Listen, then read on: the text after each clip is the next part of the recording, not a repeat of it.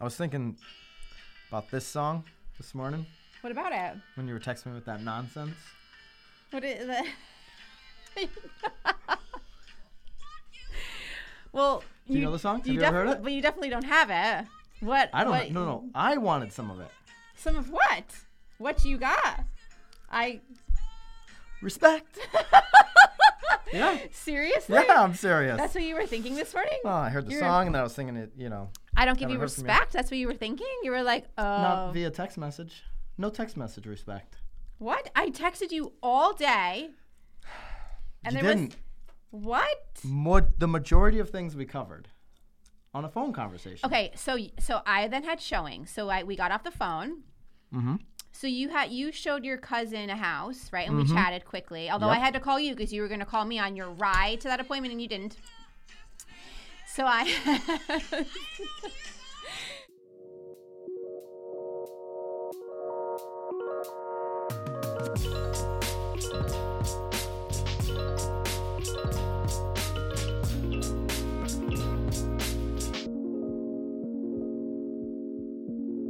This is Byron Lazine and Nicole White, and you are tuned into episode 39 of The Real Word. Little respect today. I don't even know what it means. Do you have respect for our main topic? I You don't? No respect at all. I have tons of respect. I just I don't know. I feel like maybe you're listening to the song wrong. But anyway, I'm excited about today. 39. All right. Want to know why virtual brokerages will make real estate team expansions explode? This is an unstoppable. Unstoppable. But I'm saying I'm using explode. Ooh. The way actual. Too graphic. No. This is an Inman article, Yes. right? Now that we have our free subscription, thank you, Danny. Yes. Well, yours, they've always been free, actually. Our MLS pays for them. Anyways, KW doing basically these expansion teams. A lot of KW teams are expanding into other states, other towns. Having a virtual brokerage allows you to do that, right. Similar to maybe what EXP does. That's a model somebody can certainly expand into different locations. What's your thought on a team expanding outside of their geographical location? Well, I think it's brilliant, obviously. Yeah. I mean, I think it's fabulous. I mean, you have plenty of friends that are doing it, that are in multiple states, multiple cities. Yeah, one of my favorite KW agents, Jeremy, Katie, I love JC. Jeremy. I've never met him yet. And that's a shame. It is. He does it in he didn't come to the Atlanta summit. and Jacksonville. No, I mean, I think it's great. I think that if you've mastered your area and you have, all of the systems in place and it's working and you can move it to another spot, great. I mean, I think in those bigger cities, I just spit there, so I hope I didn't get the camera. I think that those bigger cities are obviously a little bit easier than I think it's just really hard. Again, and I we'll get into it with our rackets, but I don't think it comes down to being in a big city or not. I think it comes down to, are you dominating location one? If you're not dominating location one, but my point is that there's not enough population to support the domination. How do you then dominate? No, because even if they're the article it references this Vermont agent was like, oh my gosh, this is amazing because there's only 2,700 total transactions that I can tap into in his MLS or his state. Right. I think it's the whole state. It is the whole state, 2,700 transactions. So this team leader, he or she, was thinking that, okay, if I expand, I'm going to have a bigger pool of deals. Where is he? Right. Take down 20%, 18, 20, 22% of your market. Take 20% of the 2,700 deals before you go and try to plant a flag in another location. 100%. You have to. That's what I mean by dominate. Yeah. You need to put a big boy and girl numbers. So you're not just starting your location. team and then another year you're doing another spot. You can't. I mean, I don't. How do you do that? Because then you're just pulling away from your other market. I'm a big believer in if you're really a leader and you're going to jack the people up and get them to do the most they possibly can, get them to tap into the best life possible for them and certainly which is going to reflect in how they serve customers, then you as a leader are going to have to be in that marketplace. Right. And if you're doing that through a virtual brokerage and you're in Vermont, then you're trying to, swing that in Nashville, that's going to be very difficult. You're not going to have your pulse on what's actually happening day to day. Now, if you have a machine that you've built up, you have the support staff and the agents that are capable of carrying through on that 20% market share you built in market one, and you want to go and physically put yourself in market number two because the people in market number one are so damn good, then you can go and do that. That's my opinion. Unless you just really start networking pretty hard and you find somebody, like if you live in Vermont personally, and then you meet somebody though in Nashville that you really like, that you want to sort of team up with, but obviously like you're not leaving Vermont, they're not leaving Nashville. So I mean, you could probably even do it that way. So you would then have sort of like a partner down there. And this isn't a rule. There's exceptions to every rule. Of course. You and I now have a working relationship, and I feel like there's a lot of respect. A little respect. I don't know. You were sort of demanding that this morning. Hello. In the relationship, but there's also a lot of trust, and so if you were to say tomorrow that you're moving to another marketplace, we're not at the numbers here in Connecticut that we are striving to be at, that we believe we can achieve. Yeah, it would make sense to expand at that point. Right? And say, hey, okay, you're moving over there, unless she was trying to move away from it. But, hey, you're moving over there. Let's go ahead and expand because we already know our systems. We know how we operate. Right. We could pull that off. Absolutely, for sure. I mean, I think you have to trust your agents, though, too. I mean, especially if you're not going to be there day to day, you have to trust the fact that they're – I mean, it's like anything else. I mean, you have to trust your people, believe in them. The online brokerage model makes this more possible for someone to pull off? Oh my God, 100%. 100%. I mean, I think there's a lot of people, and again, we're really just talking about, I'm just really talking about my marketplace, which is Connecticut, if people don't know. And I think that there's a lot of people in Connecticut with sellers and buyers that are still so super old school, where I think that I think it'll take a little longer here to actually achieve that, because I think a lot of people still like, oh, I've used so-and-so forever. Like my mom used so-and-so. The local thing in New England. There is. I mean, it's shift. 100% shifting. So absolutely. I do think that if there is a time for you to do this, now is it. Here's the other part of this. So KW, for instance, or EXP has this online brokerage model, and it, in theory, could make expansion more scalable. Right. What should the big brokerages use to their advantage, the big box brokerages, the ones that have offices, physical offices everywhere? What they should do, because here's what I know. Expansion teams and teams getting bigger is only going to continue to multiply 100%. Over the next 5 years. Teams are getting bigger. Teams are going to become more powerful, Mr. and Mrs. Big Box Brokerage. Yeah. And so when that happens, not if, you better make it very easy for your teams to succeed in that type of environment. Meaning, if you have 2,000 plus offices, say to your agents, hey, you have access to all my offices. Right. With no friction. Right. With nothing but support. Right. Because at the end of the day, that's one of your last advantages over these online brokerages and these disruptors, by the way. But why wouldn't they want you? I mean, so many offices now, though, you find are sort of doing away with everybody having a desk in a spot. It's more of like this collaboration space. So they're already setting their offices up for their agents to do just that. If I'm in one town, but I'm traveling 8 towns over to, like, I want to be able to pop into that office. And none of your agents are in the office anyway. Well, that's just it too. There's name tags and dust on it, and they're not there. So use these physical locations to your advantage, meaning you have to let the teams and the brokerages claim all the locations to compete with the online broker who is coming to eat your lunch anyway. I mean, if anything, just at least feel like you're getting like your rent's worth. Like your return on investment's got to be something. There's so much in that one, but let's get on to the rackets. Ooh, it's a good one. The first one? Yeah. They're all good. It sort of goes into what we're talking about here.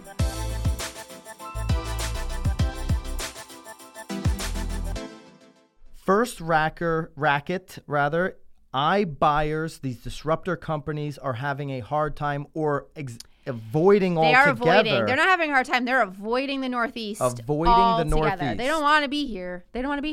So why are the iBuyers, and what I mean by iBuyers, Zillow Instant Offers, Open Door, why are companies like this avoiding the Northeast market? We know where they are. They're in Arizona. They're in parts of Texas. Atlanta. They're in Atlanta. They're in these type markets in Florida, whether it's Tampa, wherever. Right. Why not the Northeast?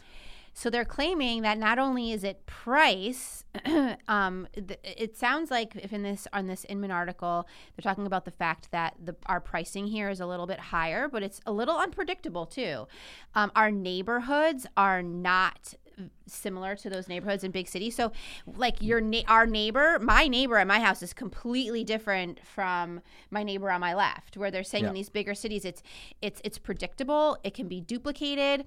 It sort of takes all of the guessing out of cost and prices because all of the homes are virtually the same. And in the Northeast, you could have a 1875 house next to a 1975 raised ranch. So the unpredictability about it. Next to a 1730. Like it's that crazy. For sure. So that was one of their points is that and it's you could have an 1875 home that is completely not renovated next to one that's from the 1700s that's like brand new, right, next to one that maybe was torn all the way down to the foundation and the studs and brand new. Like, right. Or like, hey, one's a multifamily, one's like a 3-family, one's like, So where in Arizona, you might have 1,000 homes in the same community that were all built within the same 5 years. Oh, absolutely. And they all probably look the same. Maybe the wall color is a little bit different. It's all the same square footage. It's all like you have the same lot, same pull-in. There's probably like a little group pool there too. Like we don't have group pools. Like that's called the Y. I don't want no group pool. You don't want a group pool? No. Wow.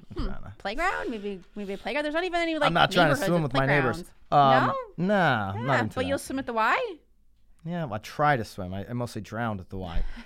but yeah, to your point, these algorithms, Zillow, for instance, the Zestimate doesn't work in a location like ours because, I mean, it's so you could have $1 million house on the same road in Connecticut, especially like, southeast and the shoreline of Connecticut. You could have $1 million+ home literally next door to a $300,000 home. For sure. And so that $300,000 home doesn't Zestimate. actually even hurt you. Yeah. I mean, it's very interesting. So I guess I think again it goes back to the virtual brokerages. I think similarly, I think that it'll be a little bit more difficult for them to sort of tap into this Northeast because I think in most situations you really have to know your neighborhoods. You have to be on the ground. You have to again, especially because it's not to say that this isn't going to come. No, not at all. They're just taking the low-hanging fruit. For sure. For now, well, they have to. It's just like you were saying. You have to achieve it in one spot before you go to the next. So it's the same thing. Absolutely. I mean, 100% playing it safe, and I don't blame them. I mean, there's plenty of other cities to achieve this goal in, and I don't blame them. I mean, the Northeast it's tough. I mean, it's funny because even when we were different.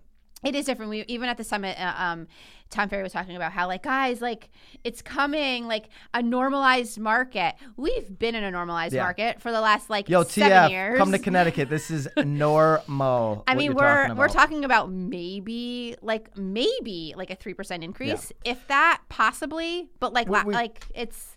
Yeah, it depends, sale prices. It depends on the range in the town and all of that. I mean, you have so many people that bought homes just 2 years ago that they're going to be losing money. Yeah. It's not across the board like some places. All right, racket anyway. Number 2, HUD claims Facebook is discriminating through their ad platform. Super interesting topic, I have to say, because I see why, right? I mean, we target ads. Yeah. I mean, we're not targeting it. I mean, they were saying that there were some ads targeted to, certain religions. I mean, we don't target talking about religion here. But you want to target I mean, if you're selling a $800,000 home, I'm definitely not targeting somebody that's bringing in, $50,000 a year. So, you do target the people that can afford, right? The people that can afford the homes.